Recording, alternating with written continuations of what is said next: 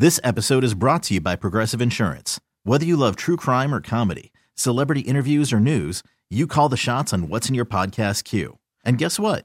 Now you can call them on your auto insurance too with the Name Your Price tool from Progressive.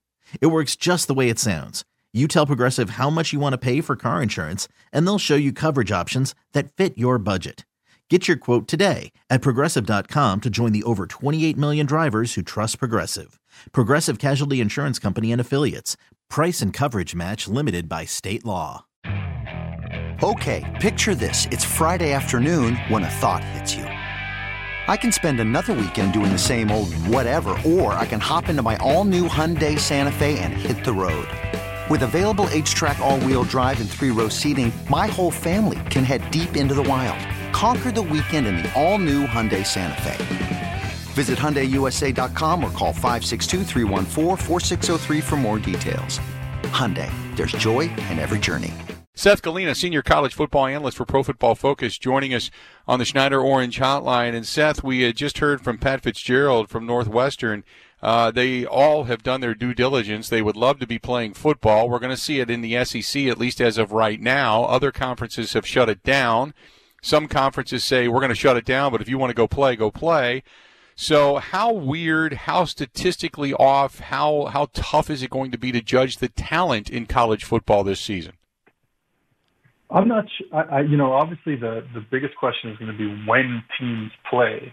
I think we'll be able to figure out, I guess, who's good and who's not if they play. Now, if the Pac-12 and the Big Ten end up, and all the other conferences that have said they're moving to the spring, end up not even having a spring season, then we're going to have problems when it comes to evaluating NFL talent, right? Like draft eligible talent. I think that's going to be a big problem going forward. But I think, it's going to be wild if, you only have 3 conferences playing on a Saturday.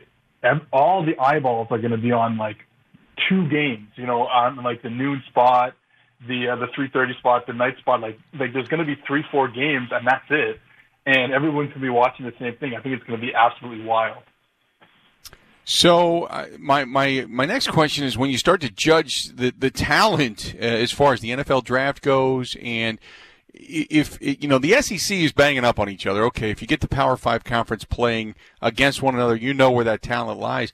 What about some of these other schools that may or may not play, that might have that talent that you would think would have NFL potential? I mean, how are you going to get a chance? Do you just go by your notes from last year or what? Yeah, I think that's an interesting aspect. So I recently watched the great offensive tackle from Oregon, Penei Sewell, and so he's amazing. Like I'm not trying to bring him down a peg or anything like that. He's really, really good. He's our best graded tackle that we've seen in our charting, in our 5 years of charting.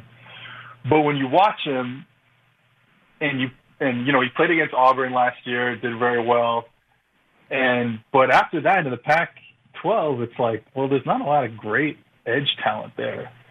So here's a guy who, he'll go top 5. He'll probably be the first, non-quarterback off the board. But you'd still like to see him play in bigger games. So like Ohio State was supposed to go down there this year. That would have been wild for him to watch, him against all those 5 stars, 4 stars they get up there in Columbus. So I think that's what makes it interesting. But at the same time, so it's like, well, you got to live with what you got on film at this point. And like I said, if the conferences that have postponed don't end up playing, well, then you just got to live with 2018. You've got the SEC wants to play. Give me your thoughts first and foremost. How likely it is you think they actually finish a season? That's tough. I feel like at this point, the fact that they're still going through with it means I do feel like they will end up finishing the season kind of no matter what, or just kind of, maybe that's me being too cynical about the whole situation, but I kind of feel like they're just going to go through with it no matter what. But, we saw already what happens when you bring, actual students back in the mix here. So that, we're still like a week into to students being back on campus. We've seen how much that's changed. Notre Dame, North Carolina. So I'm still in a wait and see mode.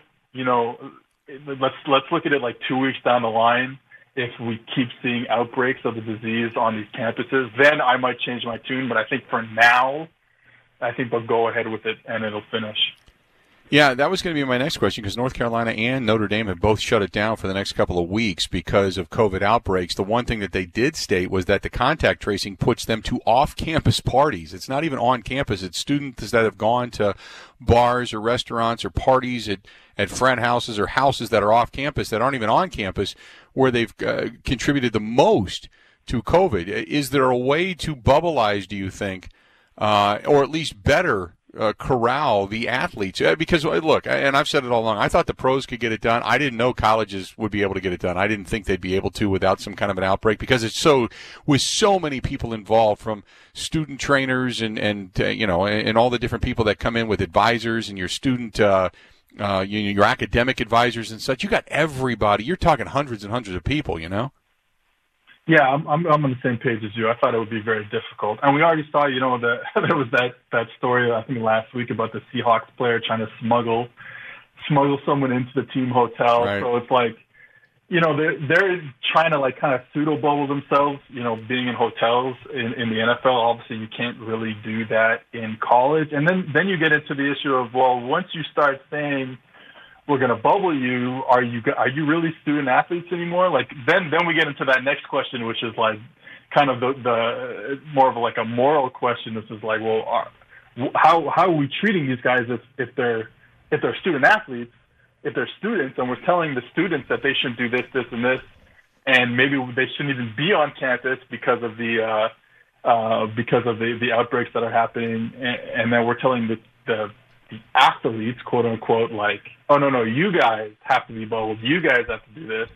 I think that leads. I think that's actually why. Again, maybe I'm being too cynical, but I think that's actually one of the reasons why a lot of these conferences are canceling. They don't want to get into that question, which is like, okay, well, how can we do this and treat them like professionals, which is what they really are, and then kind of be like, no, actually, they're not professionals. So I think I'm with you. It's going to be tough. It's going to be tough when everyone starts moving around campus, like you said. We'll see. I don't know. You only have what's played in front of you to go on. But as of right now, when we start talking about preseason Heisman Trophy candidates and such, can we even go there? Or because we don't have the Pac-12, we don't have the Big Ten, you've just got the southern states wanting to play, some smaller conferences wanting to play. Do you go there yet? Or do you think, you know what, this is going to be one of those years where it's just it's almost as if you win the Heisman and a part of a season is played by some and not played by all? It really kind of comes with an asterisk. I hate to say that, but do we look at it that way? It's funny. I think this was a couple months ago that the European soccer guys said that they weren't even going to give out their Ballon d'Or, their best soccer player in the world trophy. And then obviously, every soccer team in Europe played. They finished all their seasons, and they're going to start their new season the next month. So I wonder if the Heisman Trophy will kind of do the same and say, hey, we're just not going to give one out this year, which is wild. Or they're going to say we're going to postpone it and then wait to see if teams play in the spring. That presents more issues because there's going to be some recency bias. Two guys who have similar seasons, let's say a quarterback, like a Trevor Lawrence and a Justin Fields have a similar season, and then you end up all the votes going to Fields because he played later and you saw him last. So I don't know. I think and then the other thing is they're just going to say, screw it. We're just going to give the Heisman to whoever played in the fall. And then probably you have to put an asterisk on it. Hey, real quick before I let you go, do you think the Big Ten reacted too soon and too quick? I don't know if I don't know about that. Like I said, I think they're just scared to death about the repercussions of anything. And we already saw it here. I just saw recently, I think that there's a Georgia State player who is going to have to sit out the year because he has a heart condition. I think that's what they were afraid of too. I don't know if they reacted too early. I mean, my job is covering college football, so as much as I'm with the players and their safety and stuff like that, yeah, okay, I want to watch them, want to watch all the conferences play because that's how I earn my living. But I don't know if it necessarily was that too early. I don't know if the COVID rates are going down that fast right now that it's like, oh, well, we could just wait until September. Like, I don't know. I really don't know. I'm not I can't even say the word epidemiologist or whatever the hell it is. Mm-hmm. So I don't know. I think they're just scared. I think they're just like, we got to do this now, cut it off now, don't let it linger, and then we'll try and do it in the spring. So I'm not really sure it was too early. I think they were just scared. Yeah, I think so too. Seth, appreciate it, and it's very uncertain times. It's going to get a little weirder as we move into college football season, no doubt. Thanks for joining us, pal. Appreciate it, okay? Appreciate it. Thanks. There you go. Seth Galina, senior college football analyst for Pro Football Focus. Not a lot to analyze. You got some conferences playing, some conferences not playing. You got schedules being announced. Other conferences are saying we're not going to play, but if you want to go play, go play.